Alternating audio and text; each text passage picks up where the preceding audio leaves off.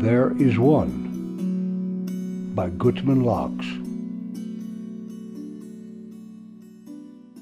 16. Consider.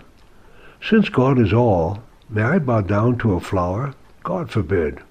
Since God is all, may I bow down to God within the flower? God forbid. Since God is all, even me, must I bow down at all? Yes, a flower is a portion of creation, a portion of all.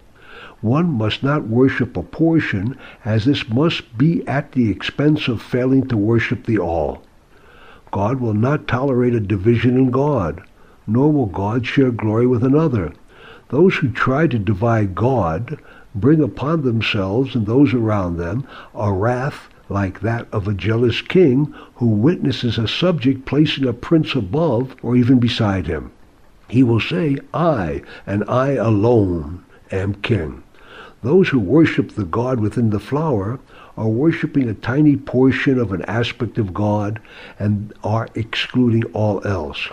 By omission, they are in fact creating in their minds an all else. This would be an other, and there is no other.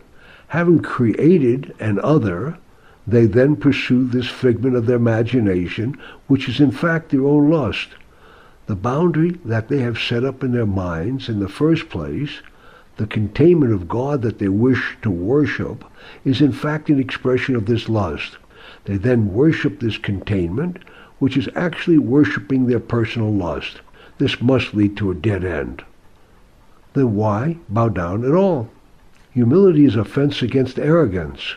How awesome are the heavens, how much more so their Creator. Those who are searching will want to find. Seeking in an unknown realm leaves man all but helpless. What tools can open which space? By lowering the head, greater heights can be seen. And if one is begging entrance, he would be wise to follow the customs of those within. Where should one direct worship? Toward the one which is everywhere, the only.